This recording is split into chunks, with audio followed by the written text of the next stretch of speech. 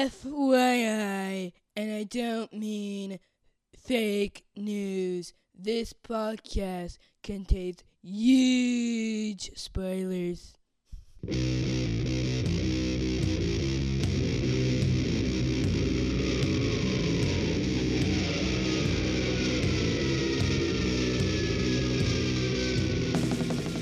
Hey everybody, welcome to episode 330 of the podcast that goes Snicked. I am your host, Jason. This podcast will give you rabies, Venable, and I'm joined by a returning co-host. It's been a little while, but welcome to the forum, Andrew Lips Autry. Trying to make you a Venable. Man, that's high praise. Right? How's it going? It's going great, man. I got lips and to be part of the Venable clan. Right? Already my best podcast appearance yet. Awesome. Well, it is a flashback episode, and we're going to talk about the first time that Wolverine meets Cable. So you know it's the 90s. We're going to cover New Mutants 93 and 94, which is, I guess, the wind down of the New Mutant series, as Liefeld is beginning to transition into X-Force. So, Andrew, what's kind of your history with this segment of New Mutants? So, I got into some of this at the time it was coming out. This was right around the time I was still getting my comics from the Brookshire's grocery store. So it was hit or miss. Fortunately, I did hit some of the ones that are a little harder to get now, like the 98 with Deadpool and the 87 first Cable just happened to be ones I picked up at Brookshire's. And then later on, I got really interested in the New Mutants and started filling in, and now I've got all 100 of them, and it's really it's got some ups and downs, but overall it's a really great run. Yeah, it is.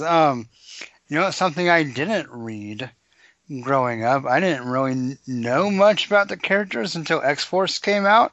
Obviously, I got swept up in the X-Force hype, but going back as I started this podcast and kind of doing some read-alongs and reading this volume of New Mutants, it's definitely one that I should have read growing up. I really enjoyed it. There's a little stretch, I guess probably before we make the switch to Liefeld, where I get a little bit out of it, but for the most part, the first several years are just really, really good. Yeah, it's almost those first, 30, 40 issues. It's almost like what you wish early X-Men had been, but it kind of only hinted at. Right. The concept of the school, all of that stuff, but the teenagers actually read like teenagers, and it's a really eclectic cast. It's really enjoyable. Yeah, it really is. I mean, it helps with, Claremont having kicked off the book, kind of the synergy with the other X books. It kind of felt like it was in place. But even the Simonson run is also pretty good for the most part. If you discount, did she do the Bird Boy part, or was that somebody else? I believe she was writing by then. I'm not 100% sure. I believe she was, and I think that's when. It might have been when Bogdanov was doing the art, or is it Brett Blevins? I think Blevins did the first part of it, yeah. Time period. Yeah, it's that's maybe not the best of the New Mutants. It's not all bad in that era, but it's not the best. Right. It definitely takes a hard turn in the 80s, the issues of the 80s, not the 1980s. Right. Up to like what we're reading here is really not very reminiscent of early New Mutants, but it's got its own charm. Yeah, well, it's got to keep up with the 90s. Liefeld comes in and kind of explodes onto the scene, and it only makes sense, right? I mean, we have this new book, this hot new artist the change in direction for the 90s. I mean, it's kind of inevitable that Wolverine's gonna pop his claws and pop in. So here we are. So what we've had leading up to this, Cable, for a few issues. What are your thoughts overall on Cable? So at this point, because I'll go ahead to be honest, I could not care at all about Cable now. Like, I could try, but I wouldn't be able to. Right. But at this point, reading it in the continuity of the time, he was still super interesting and mysterious, and for a lot of the same reasons Wolverine had been. Like, he's got this mysterious backstory where you realize he's had interactions with different characters and he's playing this mentor role, but why, and who's this Strife, and there's a lot of stuff going on that makes him really interesting. At this point, then it's kind of all screwed up, and he's not really it doesn't pay off as well as it seems like it's going to here. But at least during this moment and during the early part of X-Force, he's pretty interesting, and he is as 90s as it gets. From spiked armband to pouches and bullets, glowing eye. He's super roided up. I mean, he is as 90s as any, what would I have been at this point? I'd have been like 12, as any 12, 13-year-old boy could ever hope to read about. Yeah. Big guns, the Terminator arm. And I think, the hard as nails attitude. What I don't remember that's been kind of interesting, because I think, when you paint with the broad brush, it's easy to remember that he was kind of a hard, edgy, almost that kind of Bruce Willis diehard mentality.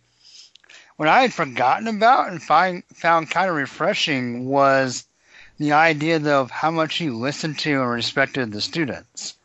Like he's actually, he's tough, but he's actually a pretty good team leader for the team. I mean, he really is concerned about their well-being, and maybe he's a little violent, but he's not violent towards them. I mean, I don't know, it's just an interesting kind of mix that he's a little more nuanced than.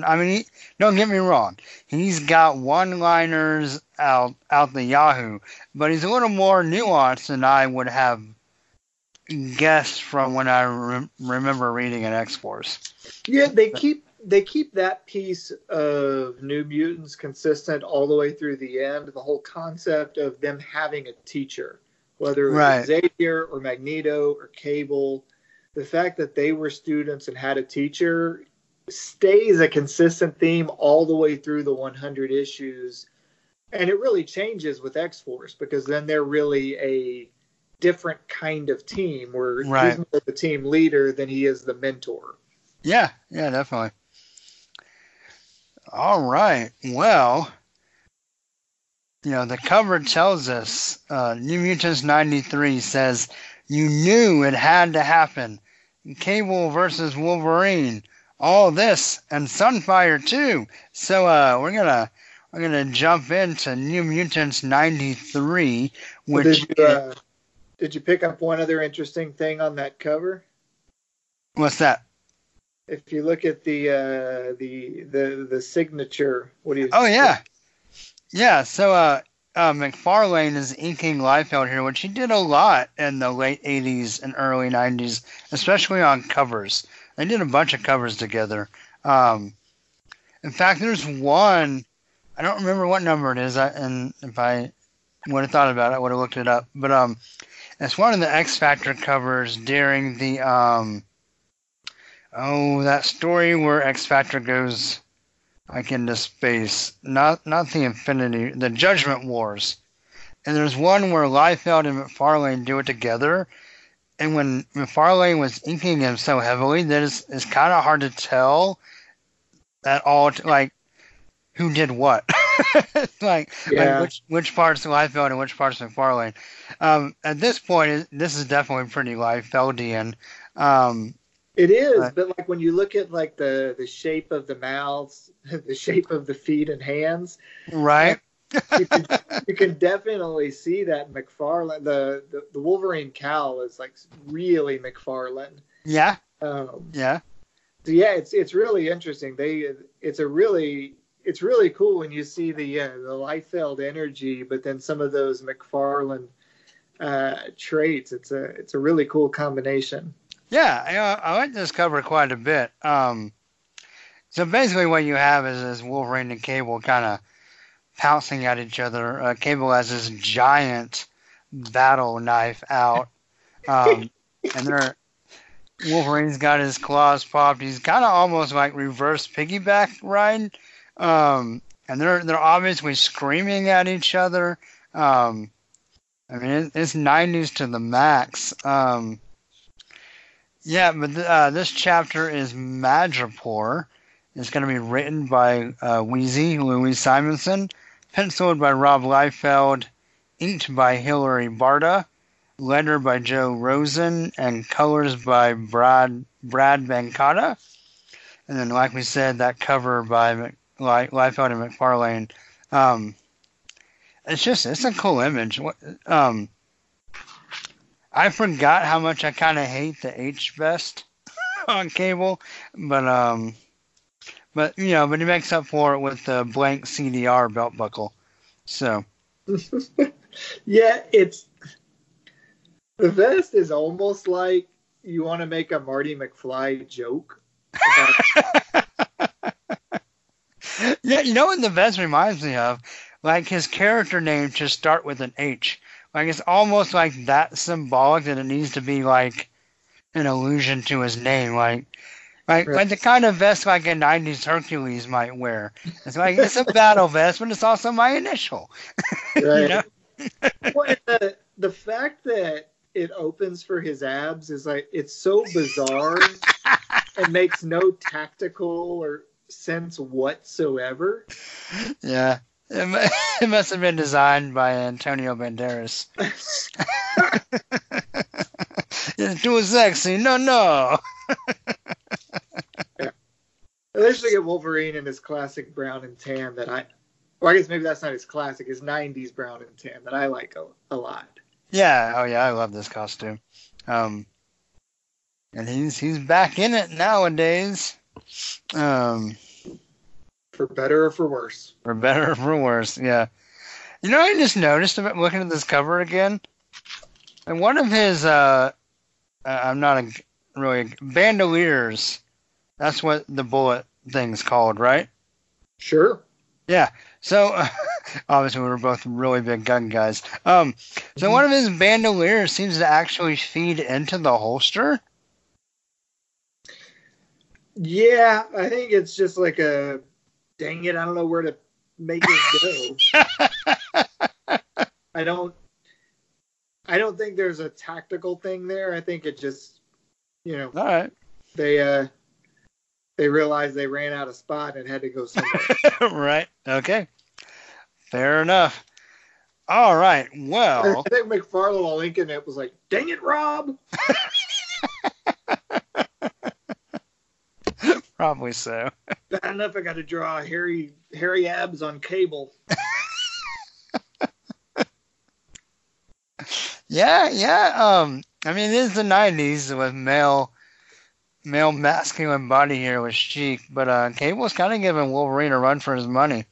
What's funny is I got these out to read them, and Aiden saw the cover, and he saw the cover to 94, and he's like, I don't know which one's hairier.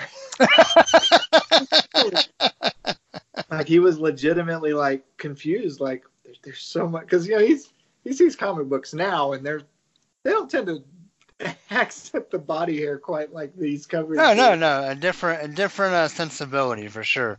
Yeah. Awesome. Okay, well, here we go in issue 93. So going to meet a representative from the Japanese government, Cable and the New Mutants are ambushed in Madripoor. Sunfire comes to help, scattering the bad guys. General Coy, who we know from our Wolverine solo series, reports back to Strife, who was sending his own mutants to deal with Cable and company. Sunfire offers condolences to Cable for his son, which shocks the New Mutants because they didn't even know he had a son. And to which Cable also responds, "It's fine. I'll kill his killer." Sunfire wants help with Sleet, a new designer drug which is also being used to poison villages with its murderous, rageaholic side effects. So, the New Mutants and Sunfire agree to a team up. Cable uses many Cerebros to track the MLF to the docks, which is usually the Mutant Liberation Front, but in this issue, they're the Mutual Liberation Front. Then Sunspot warns about, or no, he worries, sorry, I can't read my own notes. Sunspot worries about Rain dating Rick. And then the air team of Sunfire, Cannonball, Warlock, and Boom Boom are attacked by Kamikaze, Sumo, and Dragonus. And just as the New Mutants get the upper hand, Strife teleports in and paralyzes them. Strife confirms he has the Sleet, and after testing it on small villages, is ready to unleash it into the water supplies of the world's largest cities. Dun dun dun! Then the ground team of Cable, Sunspot, Wolfsbane, and Richter spot a lone figure sneaking around. Cable gets the drop on him, but it's Wolverine! And they know each other! And they don't like each other! To be continued.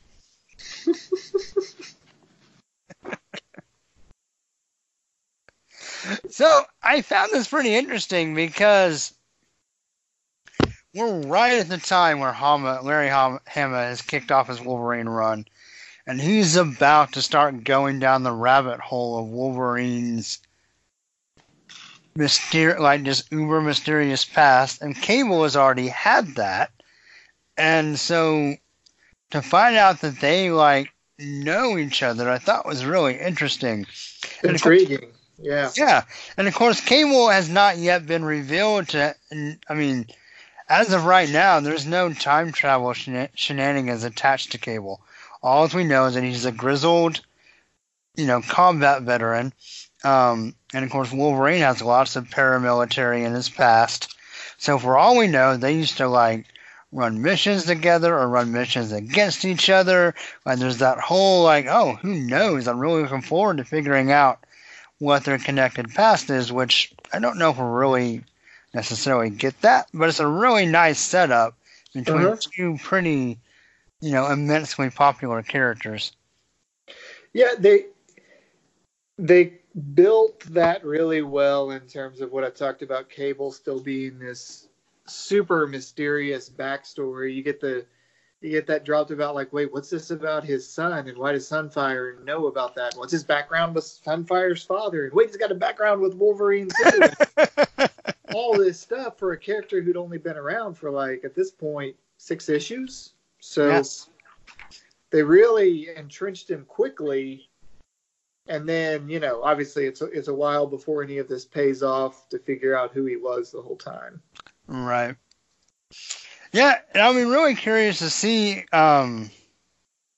Obviously you can always say, knowing what we know about Cable now, that he could have jumped back to different times or whatever. But I'm really curious to see if this connection really even makes sense once everything is truly revealed. But I'm going to tell you my gut. It'll be interesting because since you're actually going chronological, you'll get to see. But my gut is they don't tie it all together. Right, probably not. It's gonna fall apart. Whatever plans are in place here, change creative teams too many times, get into 90s nonsense and editor-in-chief changes, and I bet they just lose the thread. Yeah, probably so. But speaking of big guns, what about that gun on that first page that is almost like a bazooka? I mean, he's holding it somehow, but I don't know. I gotta tell you, you can say what you want. I I just remember how much I loved those giant guns. And I don't care that they're not practical at all. To me, that's a tip of the cap going all the way back to Kirby, right? Where it's right. This doesn't have to practically actually work. It just has to look flipping awesome. And these giant guns with cables so appealed again to early adolescent me that Right. I loved it. Now, Does missing a finger also appeal to you? he's there. Are you ready to talk, Art? Because I got so much about this issue. Yeah, go for it. Go for it. Man, so here's the thing about Liefeld. I remember how much I loved this stuff when I was younger, and some of it I still do. The thing I've come to understand now is that there is great Liefeld and there is really not great Liefeld. Mhm. Right? I mean, and often in the same issue.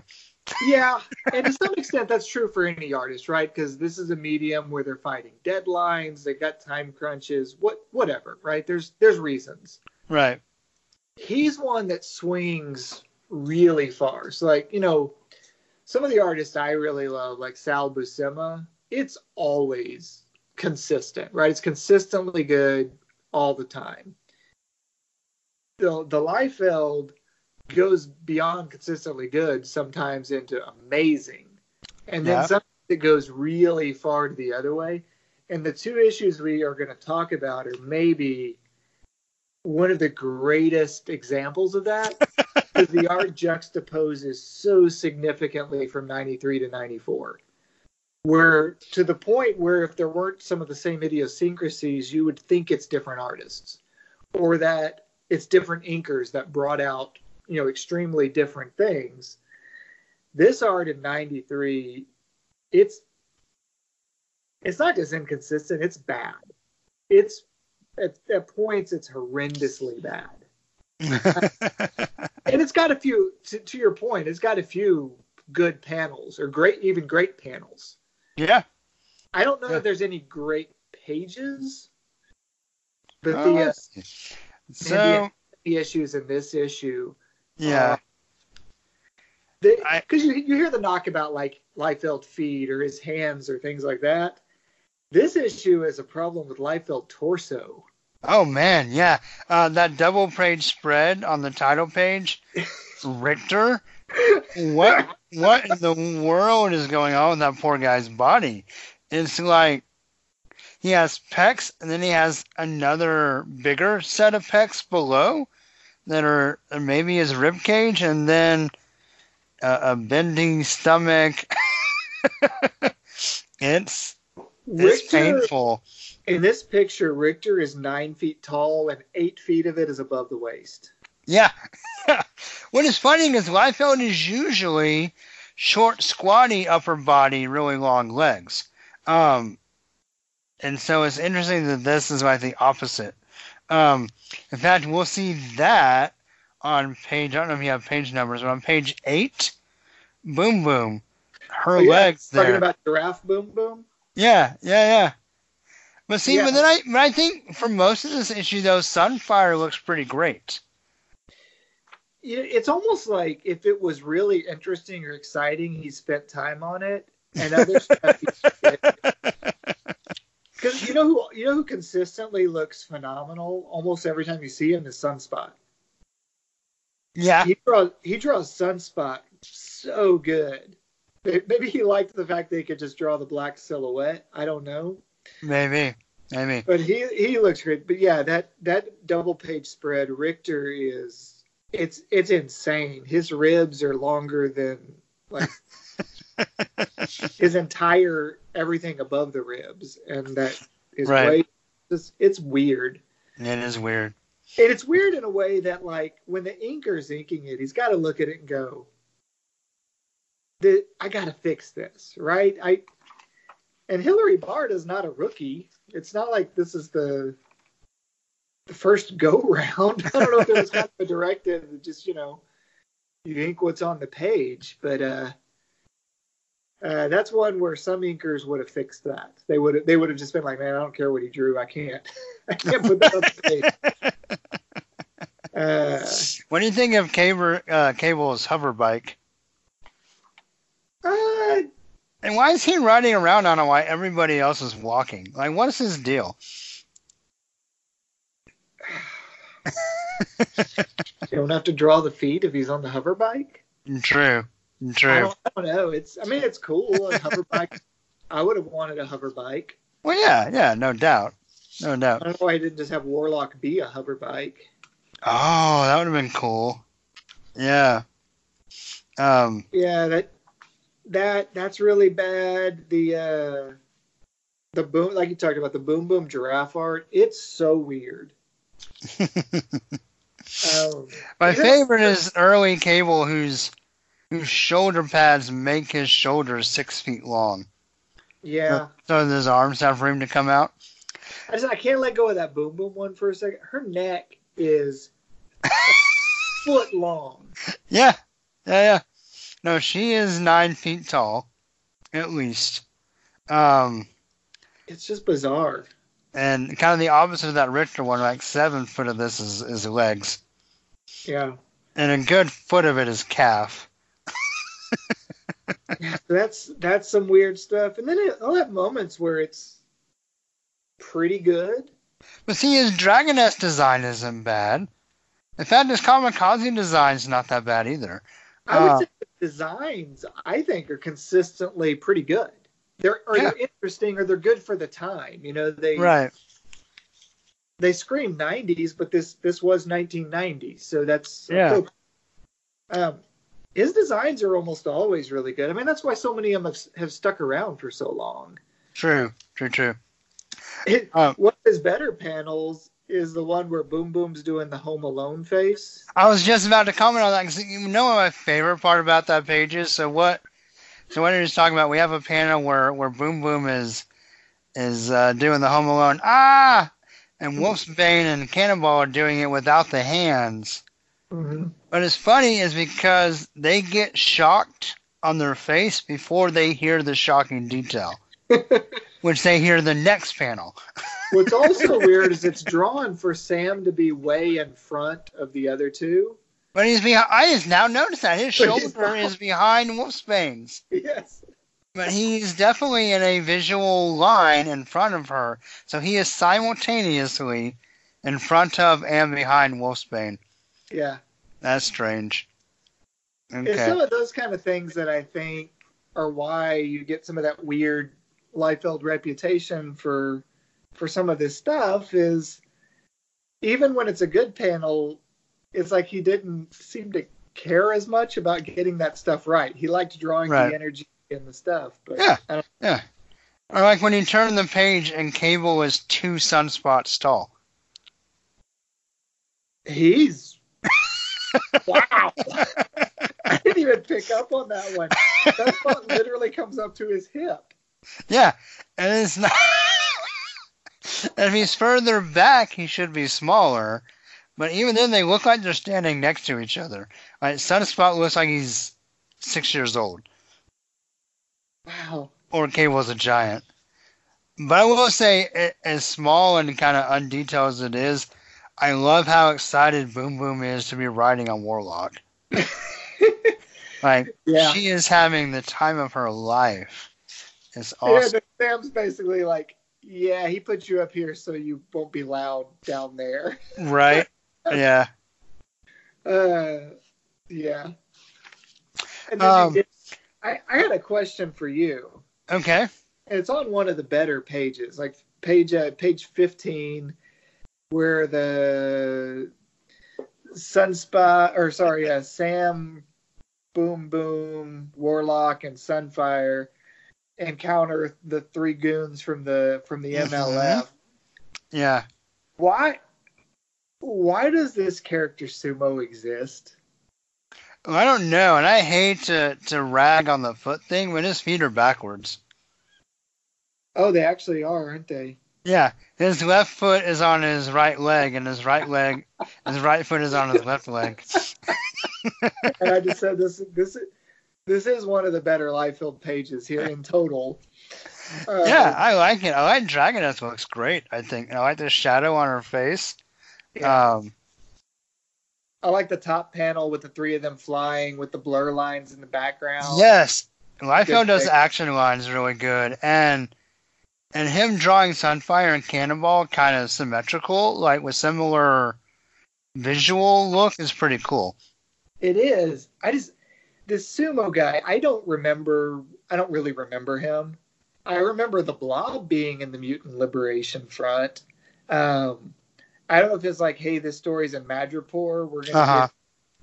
We're gonna go with Madripoor Blob named Sumo, and he'll just wear a diaper and I just don't know why this guy exists. Why they don't just have Blob if he was out of action at this point, or what? No, I think you nailed it, because all three of these characters are Japanese. And so the Kamikaze, Dragoness, and Sumo are all Japanese characters, so I think you nailed it. So I guess, alright, so that brings up a good question, because you know more about Strife than I do. Did he have, like, international bases made up of like different nationalities? Is that like his theme? At this point, Strife was I think Strife was as mysterious as Cable was at this point. Okay, all right. I'm trying to remember my history. I don't think at this point they've showed the Strife face yet, where you realize. No, they haven't. Mm-mm. I think that's in X-Force, or maybe the very end of New Mutants that they show that. Yeah. So. I don't know that they'd really decided who Strife was at this point, to tell you the truth, because the way he talks in these two issues and what his whole agenda seems to be, I don't know. I think this Sumo guy is ridiculous. Well, look how tiny his head gets. His head shrinks. Yeah, well, so does Cable's throughout this. Oh, that's true. Cable has Mr. Fantastic head. It basically, the one thing I will say that I like is Liefeld's use of kind of almost anime-like comedy drawing with Sumo. I mean, I would rather they just went ahead and used Blob and just did the exact same story. Right. Because you really don't need more than one Blob in the Marvel Universe. You just don't. Right. One is more than enough. But some of the stuff where, like, Boom Boom throws a bomb at him, and he reminds me of King Hippo from the Mike Tyson's Punch-Out game. Okay. If you remember Mike Tyson's Punch-Out. I vaguely, yeah. Where it's just kind of ridiculous. That's the one where when you punch him, his shorts fall down. Oh. So, yeah, anyway. That's one nice piece of the art, is that his little facial expression. Good. Yeah. And you get on the bottom of page 18 a splat when Sumo lands on somebody. It makes a splat sound. He lands on Warlock with a splat. That's basically the snikt of Sumo. That's what he's known for. Yes. So if I ever do a podcast about him, it'll be the podcast that goes splat. I bet you'll have a lot of listeners. Yeah. I think there's a market for that. I wonder if I did that one, if I could get Liefeld to come on. So tell us more about Sumo. Right. Motivation. Yeah, and then of course Strife shows up with his. Strife has it all. He's got spikes. He's got razor blades. He's got extra metal nipples. He's got fins and capes and. In a mask with like layers of mask. Yeah, his mask mask. He's got that nice like metal loincloth thing he wears. He's got metal boots inside of metal boots. Yeah, yeah, yeah. Strife, let's face it, Strife looks awesome. It's pretty great. It's pretty great. I will say there's something about, because Liefeld is good at people yelling, and there's something about Strife yelling from under his mask when you just see his chin and teeth, and then that kind of heavy metal mask. It's kind of cool. I agree. If we're going to give some credit, page 22, I think it's right next to the panel, or one of the panels you were talking about with Strife. I do like the way Liefeld draws Sam. I do too. Like those goggles and kind of the less defined eyes underneath the lenses and stuff. I think it looks fantastic. It does. I love the design. Yeah, I like him a lot too. Yeah, so then we see Wolverine show up, and I kind of like this page where Cable pounces on Wolverine, and at the bottom you have it like with no background and just kind of a pink fight, and of course we get a nice snicked. I do like the bottom half of that page. Man, that top half Cable looks weird. Like, I'm not sure where his legs are coming from, and right. It's a weird pounce. It is. But yeah, no, I mean Cable has a whacked, and then Wolverine has a snicked, kind of hot pink coloring. I also like the way Wolverine's face, how the shadow on his cowl bleeds down in the shadow on his face. It gives him a very kind of menacing, scary look. It's pretty cool. Totally agree. And then, I think most of the time Liefeld draws Wolverine pretty good. I think Wolverine fits his style pretty well. Yeah. The gritted teeth, the cowl is a very Liefeldian cowl. We have this cool kind of double panel where they recognize each other with kind of almost not quite. It's like off Kimbo split faced. Yeah. It's kind of cool. And the sunspot on that page, I think, is the best art in the whole book. It's pretty great. It's really good. It's got action lines and Kirby Crackle. Yeah. And it's kind of like one of the things I know you've talked about before. You like when Spider-Man's eyes change shape for expression. Yeah. And you get that here with Sunspot's mask. Like his eyes are expressive through the mask. And I think it looks great. It does. That's just a great page overall, I think. And then I actually really enjoy, what do you think of the last double page splash? I think it's pretty good. Yeah, I like it.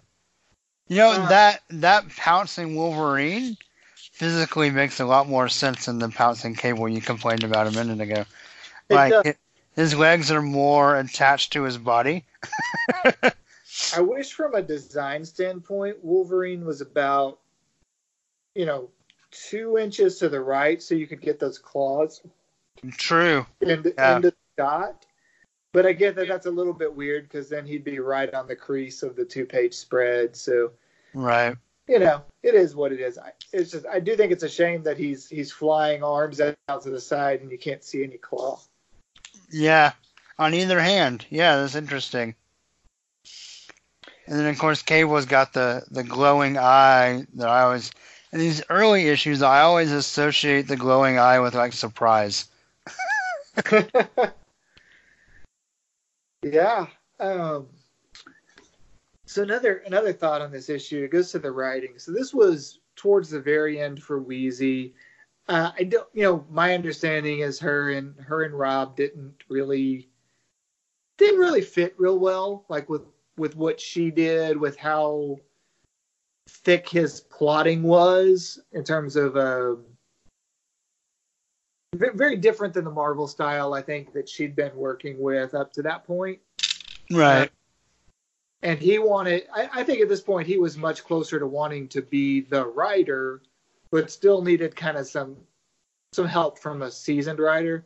So this is kind of right before it shifts to Fabian Nicieza taking over the scripting, where Rob is more credited for the plots and the art, and Fabian was just writing the words, basically the script to go with the Liefeld plot. But with Wheezy's script in this, there's some up and there's some down, and it's funny because the thing I liked the least and the thing I liked the most were sort of the same thing, and it's how melodramatic some of the writing is. And like on page 19, when Sunfire's fighting Dragoness, and he's like, "Never have I faced so powerful an opponent, nor one who serves a cause so evil. Her heart is black as night, and yet her brilliance dazzles me." It's so, like, she's laying it on so thick, right?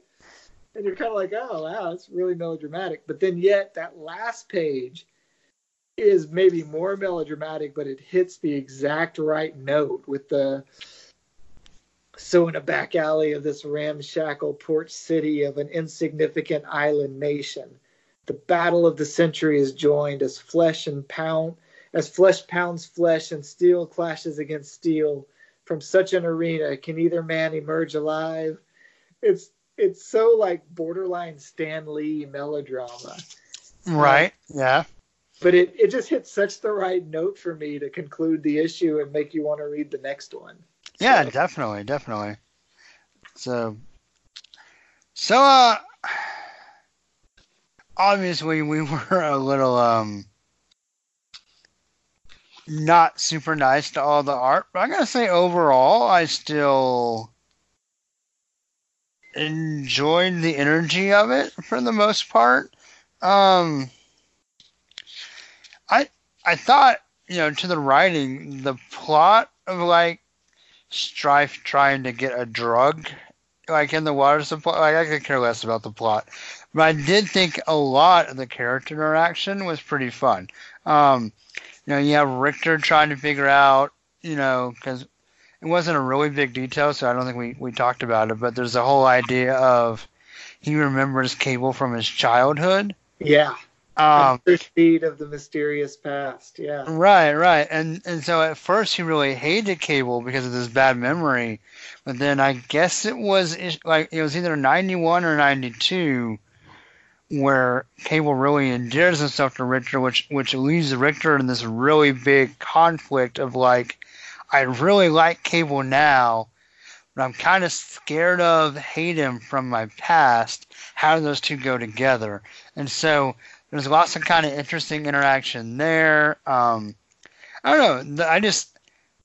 This New Mutants team is a good team. It's funny because if you would have asked me before I kind of redid this reading project, I always liked Cannonball. I didn't really have much opinion either way as Sunspot, but I love Sunspot and Cannonball, and I really like them together. Yeah. They're great teammates and really interesting to play off each other. And Wolfsbane, even Boom Boom, who I don't love, is still fun on this team. Yeah, there's, it is when you go on the whole ride with them from the beginning and you see their arc to get to where they are. They're really likable characters for them. Yeah. And I don't know, I get kind of bitter at some of the stuff that was done later by later writers to some of these characters that I don't want to say ruined them, but took them in directions that don't seem to connect to the core of what made them interesting in the first place. Almost like they were plugged in to fill a plot device more than because it was the next arc of their character journey. Right. Rain is such a throwaway character now, but for these 100 issues, she literally got thrown away like last week. There you go. Yeah. and I don't know. I feel like this comic, this entire 100 issue run, you really do care about these characters, and I agree. Sam and Sunspot together are it's so interesting because they're growing up together, which is going to make what happens in the next few issues pretty interesting.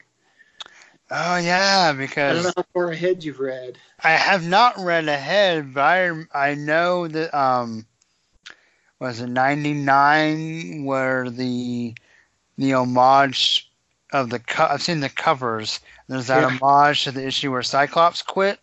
Yeah. Where Sunspot has the duffel bag, so I'm guessing some stuff's gonna go down, and I'm gonna guess there's some ideological differences that are gonna play into that, but I'll wait and read it for sure.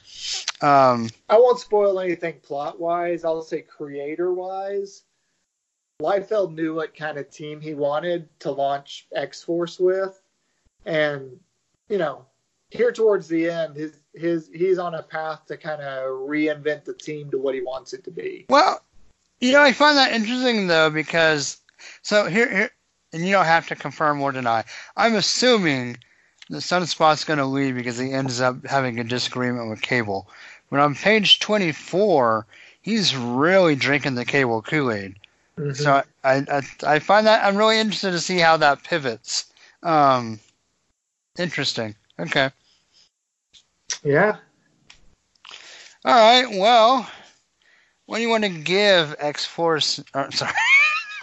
New Mutants 93. Man, or X-Force -6. Yeah. You want to call it that way. Yeah, it's interesting because I do think this is one of Liefeld's worst art issues. I think the overarching plot, I agree with you. I think it's kind of terrible. The whole MLF with the drug in the water and all of that stuff. Yeah, very James Bond. But the character development and the character arcs and the interactions is about as good as it gets. Yeah. This stuff. So I'm torn between a 3 and a 4. I think I'm going to go 3 simply because I really do think if I look at Liefeld's entire New Mutants run, this is about as bad as the art ever gets. And again, I actually love this Liefeld era. So, yeah, I think between that and the fact that I really could care less about the actual plot, I'm going to go 3. Okay. I was right there with you, kind of balanced, teeter-tottering between a 3 and a 4. I guess just to be different, I'll go with 4. So 4 out of 6 claws, which takes us to 94. All right. Well, we're about to have a whole different experience here. Uh-oh. So, all right, New Mutants 94. First of all, this cover is great. It, even with that weird gun, is pretty awesome. Yeah, it's man, I love almost everything about this cover. What you get in a cool orange and yellowish type of smoke-filled background, you get giant Cable, but he doesn't have the shoulder pads of the H shirt. This is like a tank top Cable. Much better design for Cable. Yeah, he's got the giant bullet belt hanging over the shoulder with a super big, possibly not aligned perfectly, but giant blaster.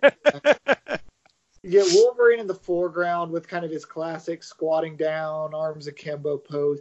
Now he does have the fat forearm problem that he sometimes gets. Yeah, but Liefeld's not the only person to do that. No, that's a consistent 90s thing where his forearm is kind of like a butt.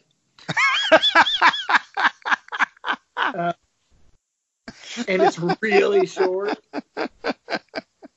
So that is what it is. I'm not going to gripe too much about that because I think his pose, his face is rad. Yeah, his clothes are all ripped up because it's the 90s. Yeah, they had to be. It was in his contract. Mm-hmm. And then, the Richter, Sunspot, Boom Boom, they're kind of in the background, but the best background one is in the corner box is a cannonball flying kind of out of the corner box. Yeah, that's pretty great. His blast field looks rad. He's tiny. I think he's got a big grin on his face, but it's hard to tell for sure. It looks like it. It's either that or it's the classic teeth grimace, Liefeld. But yeah, I think this cover's really great. Yeah, it really bums me out that he doesn't go with this design for Cable in the interior art. This should be the Cable design. Those shoulder pads are dumb. Yeah. I know it's the 90s, but they're terrible. This is way better looking.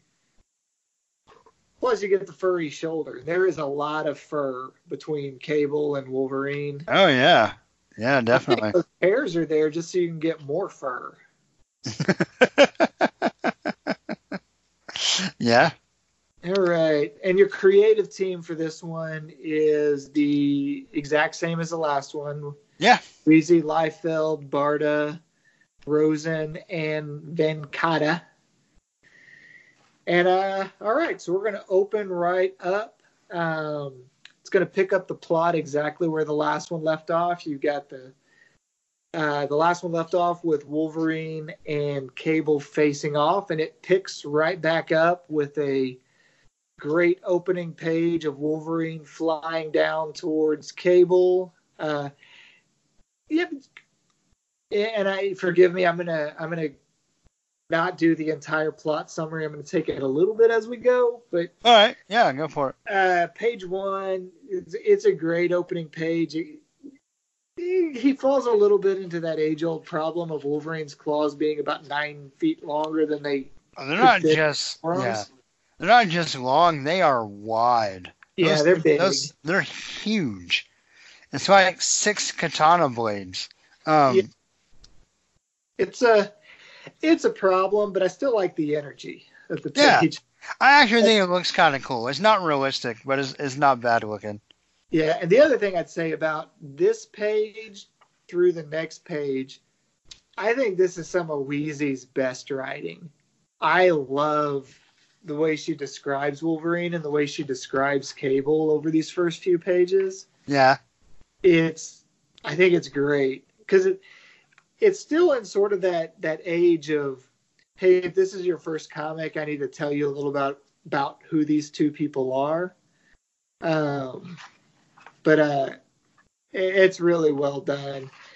So then you're going to get into a lot of this issue is their fight. They're going back and forth.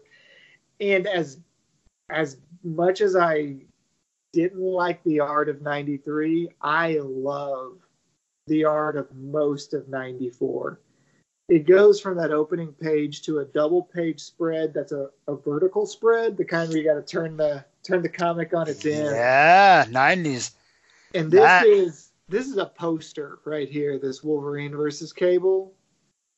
Again, claws are too long. It is what it is.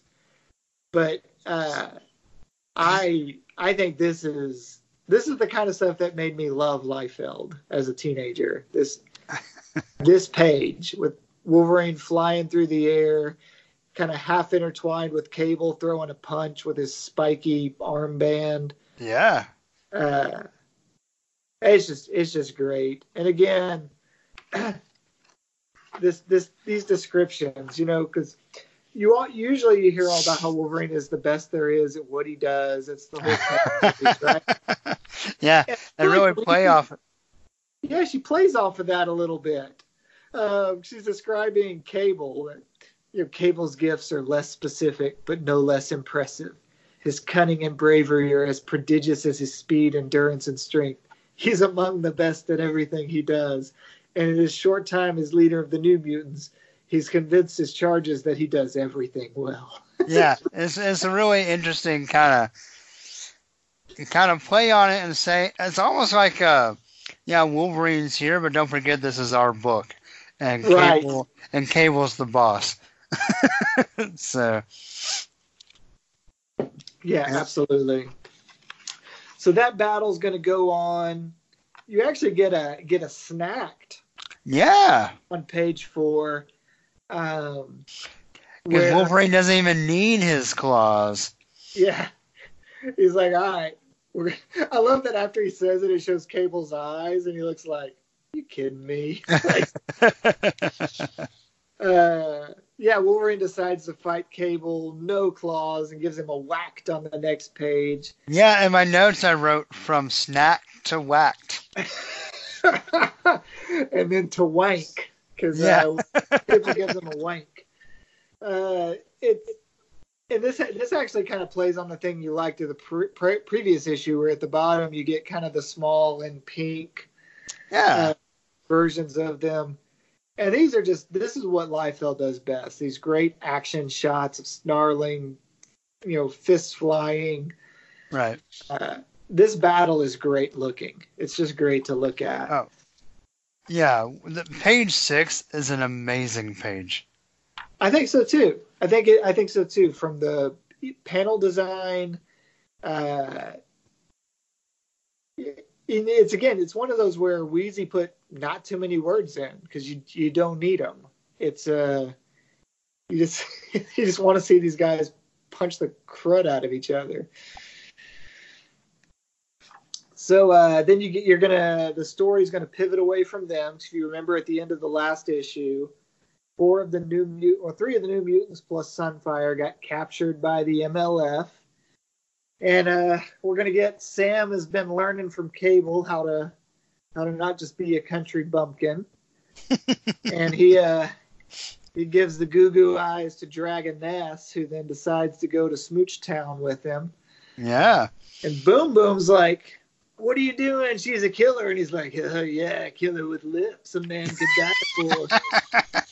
And Boom Boom's like, "I got that." So she decides to take Sam to Smooch Town. And then Sam's like, "Well, I was really just messing with her so I could steal the key. And I didn't tell you because, hey, we're going to Smooch Town." And we get there's a thought bubble I love here from Boom Boom when she realizes Sam just what just happened. But she's like, "The creep, and I took the bait, but I'm glad I did." And I bet Sam's glad too. I've never thought he could be so underhanded or so awesome. I love that. I love Sam's face in that panel. You don't really get to see it. You only get like from eyebrow to top of his teeth, but it's just like an embarrassed, innocent. It's a great face. Like I never would have thought I'd kiss 2 girls all at once. Jeepers. So great. And then it's going to pivot back to the fight. And again, it's another great fight page. It is. It's awesome. It's so good. Again, with sort of 3 different visual depictions. I love the panel design. I love everything about it. Yeah. Yeah, it's just really, really good. Then we're going to segue. Actually, we're going to get at this point. Some of the New Mutants have been watching, and they're scared to death, thinking Cable and Wolverine are about to kill each other. That one of them's got to die. And Richter's especially torn up about it. Sunspot's especially torn up about it because these are like 2 of his heroes, and he's sure one of them's going to kill the other. And Richter knows the only way to break this up is with a pun. So he pulls a classic Marvel pun where he uses his earthquake powers to tumble a water tower over to drench them and says, "I say we rain on their parade." So he drops the water tower with a rumble, a sheract, and a sploosh and breaks up the fight, only to turn out that they weren't really trying to kill each other. Maybe that they do kind of hate each other, but they were also just kind of testing each other to see where they're at. You find out they've got some history. They've been fighting off and on for years, and he's mad that his cigar got drenched. And And then we're going to pivot to the bad guys. It's been a little while since we've seen the bad guys. Basically, it's kind of it's moving the plot along a little bit. Strife realizes the New Mutants escaped because of Sam and his smooch powers. And basically, he's like, well, you other mutants are too important for what I need you to do next. You got to distribute the poison, which is the plot part nobody cares about. Right. But we'll throw some human goons to go track down the escapees.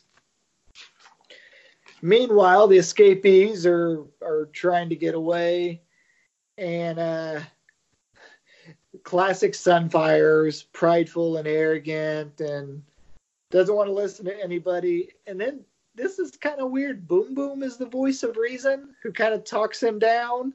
Yeah. Which it's kind of a weird, doesn't really fit the character, but cool. So the goons show up. They gotta take out the goons. It's really boring. It's really not. It's probably the least interesting part of it, and I think that actually kind of shows in the art too. I don't think Liefeld really cared about this part either. I feel like the art takes a little bit of a step down. Villain stuff, tough talk. Sunfire threatens the goons to get the information he wants. Meanwhile, Wolverine, Cable, and the other New Mutants have used the tracker, which suddenly works again, even though it wasn't working. And that was a plot point in the last issue.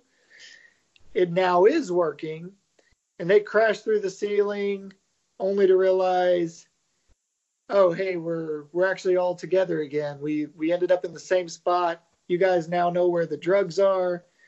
We know where each other is. Wolverine does not know how to get those claws back in because they've grown again.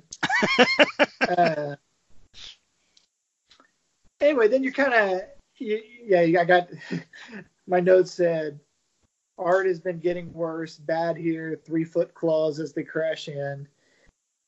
And then, where this has all been heading, Strife and his MLF show up to get rid of the poison. All of the New Mutants and Wolverine and Sunfire are there. And you're expecting this to kind of go into like a big villain battle. And if this was a 3-parter, that's kind of where it would have cliffhangered to go into the big villain battle in issue 3. But instead, we kind of get the fast wrap up. We get some fighty fight. We get a Sumo Blob shows up again. This is actually kind of funny. Warlock turns himself into kind of a trampoline, makes a David and Goliath reference, and has Sunspot use him as a sling to shoot Sumo out of the building. And yeah, out of the comic. I actually love the art of Sumo flying belly first through the air. So ridiculous. I'm not sure how Wolverine clawing the empty crates here is destroying the drug, but that's how he destroys the drug is by clawing it up. Oh, is he just checking the content? Like, is he opening up to check the content? No, because on 27, Cable says, "Go ahead, Logan, destroy that garbage." Oh, okay. Unless he's getting it out, and then they're going to destroy it. Right. Then you get the fight everybody's been waiting for, Cable versus Strife. And here's where you kind of realize those great panels. There's kind of a theme here of top panel, the characters fly at each other. Middle panel, one punches the other. Bottom panel is a small, sort of silhouetted unicolor. It's kind of the same sort of we were raving about. It's still great, but it's maybe getting a little repetitive when you see it the third time in the same issue. The same I love that Cable punches Strife's cape right off.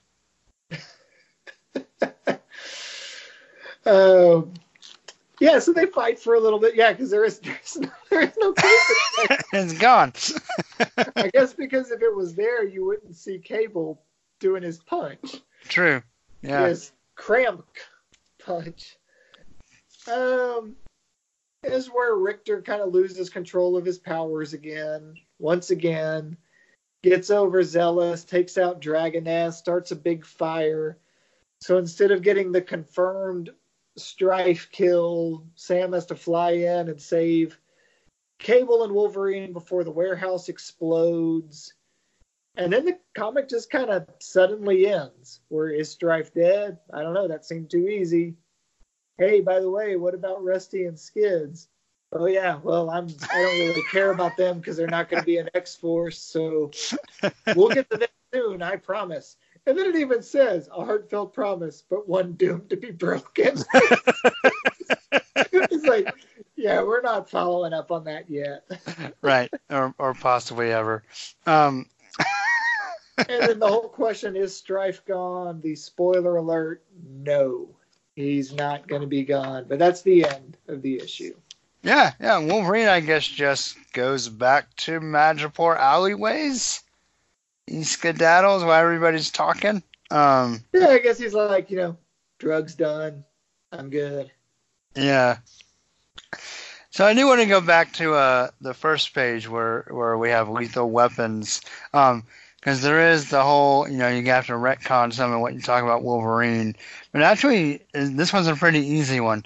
Because she describes Wolverine's gifts and says, and which has enabled his body to accept the implants of adamantium steel that laces bones and lethal claws. So it just says that his claws are adamantium. And this description doesn't mention the claws being added. So that's actually a pretty easy get around. She does mention the housings in the wrist, but right. It could be those metal parts on the gloves. Well, it almost has to be because the actual housing of the claws that you usually refer to are in the forearm. Yeah. So by saying wrist, she almost has to make it the glove part. Yeah, her description you can get around. Yep. I like that she says well nigh indestructible because it's so borderline Rogue's well nigh invulnerable. No, it's Sam. Sam's I'm well nigh invulnerable when blasting. Right? Yeah. The use of well nigh that is a New Mutants and X-Men phrase. Yep. It's a Claremontism. Yep. Yeah. Yeah, so any other things we didn't talk about as we went through that jumped out at you, art-wise or otherwise? I really enjoyed the scene where Sunfire is interrogating the normie. The close-ups on his mask are pretty great. Well, it's kind of what you said you liked about Strife, the yelling from under the hood. Yeah, where the mask covers almost all but the mouth and chin. And in that case, the teeth. Oh, man. Look at all the teeth. Like a menace. There's a lot of teeth in that guy's mouth.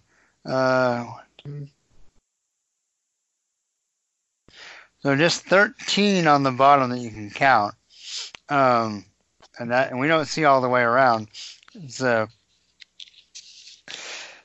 I thought something was kind of weird and maybe a little against trope. So we leave the cliffhanger in 93 with Cable and Wolverine getting ready to fight and kind of this mystery setup that they know each other, but we don't know how. I really expected in issue 94 the part about them continuing to fight. Yeah, definitely. I really thought, though, there'd be some kind of either monologue or narration. Like, you expected kind of to get that explanation kind of right away in the second issue, of when they met each other or how they knew each other, and you really don't, other than saying that they've been fighting for years, which I thought was really interesting. It kind of gives credence to you wonder if the original intent was they were going to have some kind of shared, like, military or kind of spy group history, which obviously will be changed. But it really makes you question what the original intent of their relationship was at the time. And I won't lie. I mean, I guess this is a spoiler podcast and kind of extra spoilers for flashbacks, but even another extra spoiler. Yeah, I kind of like Cable being Nathan, but there's also a part of me that kind of wishes he was just this old soldier. And, I don't know. But, I think of the stories that could have been told of, especially if you tie him back to like Weapon X stuff or like a history with Sabretooth as well. Like there's a lot of different ways that could have gone. I think some of it could have been pretty cool. I'm not going to say it's better or worse than what we end up getting, but there's some intriguing possibilities to what that history could have been. Mm-hmm. And some of these, I honestly don't know if they follow up on all of these little leads. Right. Like the him and Richter and the him and Sunfire's father and all those different things. I honestly don't remember if they ever follow up on all of these. Right. My Richter one, I wonder if where they're going with that, because I don't remember if it ever does show up, because he and Strife have the same face. I guess that's not a big spoiler. Right. I think if those bad memories from Richter's childhood aren't actually Cable, if he's remembering Strife showing up. Oh, interesting. Okay, I'll have to keep my eye out for that one. That's interesting. Yeah, I keep saying at some point I'm going to do like an entire In Order, New Mutants, and X-Force read-through, or at least through a certain point of X-Force. Have you ever done it like in order, like all the issues? Not all at once, because I did a mostly in order, but there was always the where I had gaps, and I'd fill in the gaps later, but I wouldn't go start back at the beginning. Oh, right. Yeah, okay. And so once I finally got all 100, I never went back to do it again. Ah. So yeah, I do. It's a good read that way. I don't know. I mean, if you read them, you've read them, but yeah, there's something to kind of to seeing the whole long narrative fold out. I think so too. And it's I'd like to go on the journey too of watching how much the art.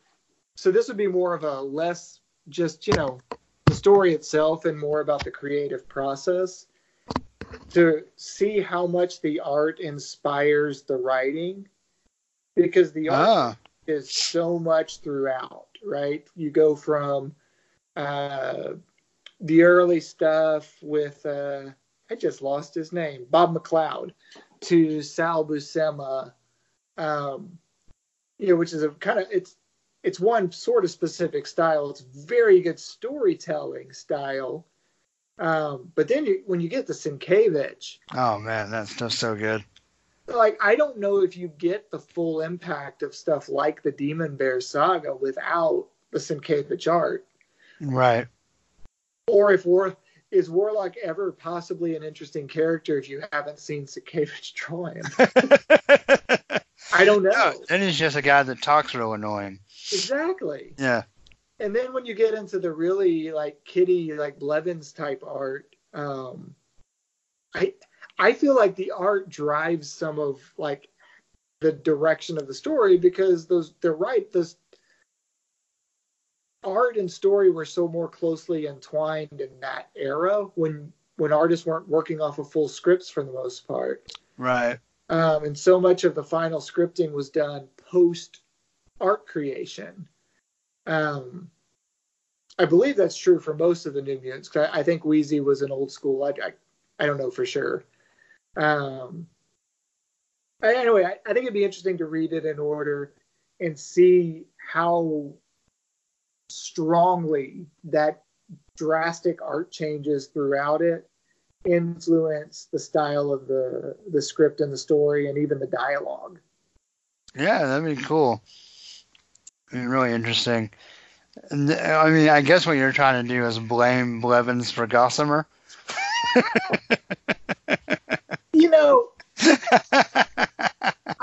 I don't don't mind the Blevins art at all.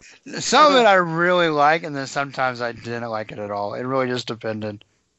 Yeah, I mean, it's similar to some of the John Bogdanov stuff that you saw in like what was it, the Exterminators and the Inferno stuff, Yeah. where it's, in a way, it more emphasizes that they're kids, but another way they're not drawn very kid-like. It's almost sort of, it's not anime at all, but it feels sort of anime. It's anyway, it's probably not my favorite era of Right. And my favorite era is probably the Sienkiewicz era. It's pretty rad. It's got that something special. It really does. And I know you read most of it via electronic, right? Yes, I would like to someday get the physical copies of the Sienkiewicz run, but they're a little hard to find right now. Yeah, absolutely. But I also, because I mean, my copies are old. I was buying most of my Sienkiewicz run from the 50-cent box at a comic shop in Abilene. So they were well worn by that point, a lot of them. And not all of them. I got some of them later. But so some of the greatness of the art is a victim of bad printing quality, or sometimes the coloring would get slightly off of the art and things like that. Right. I almost want to reread that run electronically to kind of see it a little more pristine and crystal clear. Yeah. But you also lose some of his dynamic page layout stuff. I would feel doing it that way. I would say if you do it on an iPad, so you get a little bit bigger screen view. Yeah. And can get some of those splash pages with a little more oomph. Doing it on the phone sometimes it's hard to really get, because you have to rotate so much. You don't really get the whole page as easily. But anyway, before we get too far away from issue 94, what did you want to grade 94? All right, so in this one, there were a few little not so great panels, which is true for pretty much every comic book ever drawn. I felt like the art in this one was really exciting. It was more of what I loved about Liefeld, the energy and the drama and the spit flying and punches. Yeah. And stuff. So this one, art was much better. Plot was still the same sort of blah. I actually liked the writing a little bit more in this one. And again, there was still some good character and some good mystery sewn. So instead of that, like 3 to 4, I'm torn into the. Actually, I'm not torn. I think this one's a 5. Okay. I'm gonna stay at a 4, but it's a much stronger 4 for me. Like, and where 93, I kind of was on the fence between a 3 and 4. This one for me was very squarely in the 4 camp. So that's cool though. I'm glad you really liked it a lot, because I definitely had a lot of fun with both of these. Yeah, and it definitely re-piqued my man. I want to reread this whole bit, because the part I've read the least in order is this part, because most of the early stuff I would buy in bunches, right? I'd get 10 issues in a row, but the believe it or not, like the from the issues 80s to 100 were a little bit harder to come across, even though they were printing like hundreds of thousands of these. I guess just because of the 90s collection phase, maybe. It just seemed like I wasn't running across the ones I needed to fill in here. It took me a little longer to find them. Huh, interesting. So they're much more of that I read an issue here and there out of order versus reading 87 to 100, kind of the hallmark of the end of the era. Right. Yeah. Very cool. All right. Well, any other thoughts? No, I don't think so. This was a lot of fun. These are. Yeah. This is. I don't know. I remember how exciting this was. just a few issues later, when you get the first appearance of Deadpool, and then the realizing 100 was going to be the final issue, and the new characters that get introduced, and the way it's going to launch in X-Force. I just remember how excited I was for all that stuff going on at the time. And so even though I can look at it now at 41 and not necessarily be able to say why I was so excited, I remember that excitement. So, like, to me, these are always going to be kind of great, just because I remember what the reaction was when they came out. And I think they hold up better than some of the other stuff from this era that I don't think holds up as well. Right. Yeah, I agree.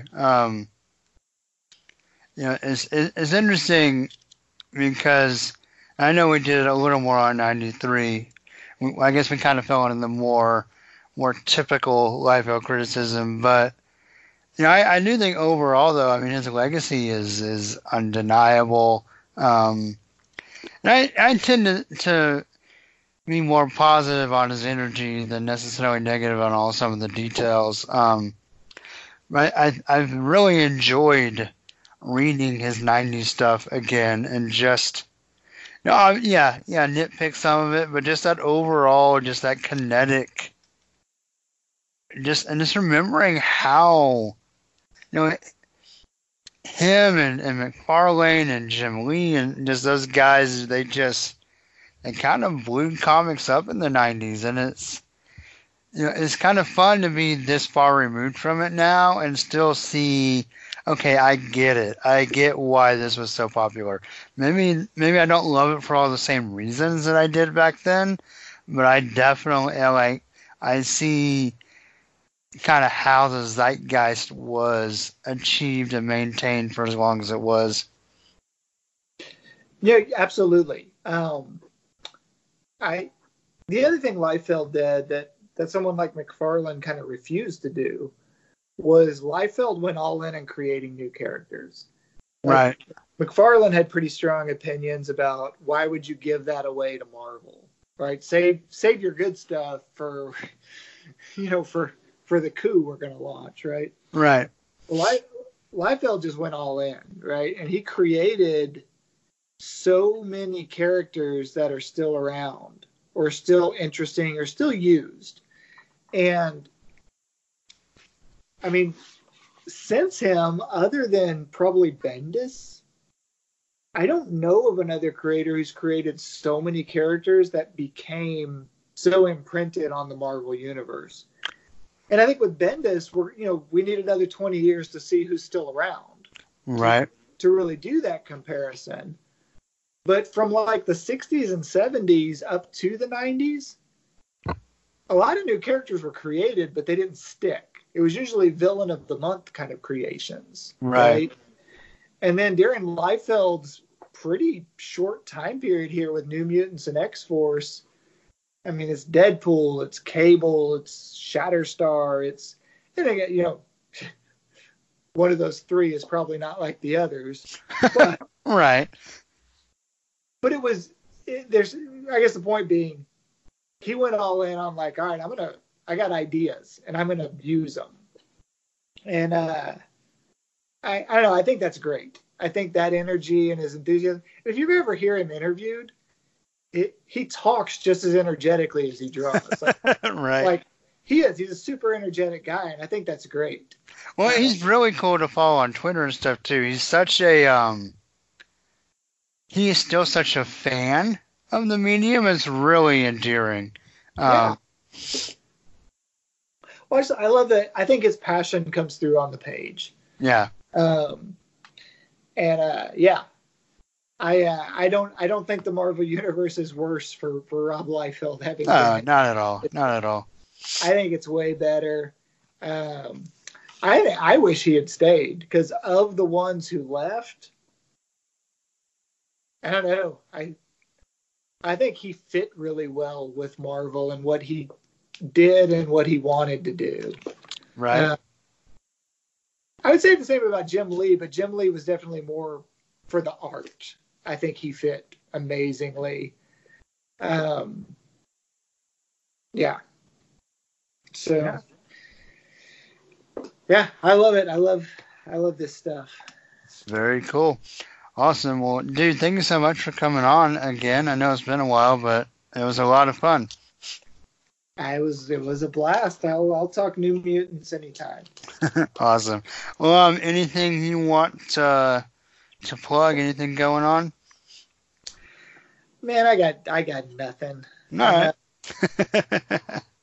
I'm editing a novel, which, you know, is a 5% chance I'll get as far as actually doing anything with it. So if I ever do, and if I'm ever back on, I'll replug then. There you go. Sounds good. All right. Well, as always, for the podcast that goes Snick, you can like the Facebook page.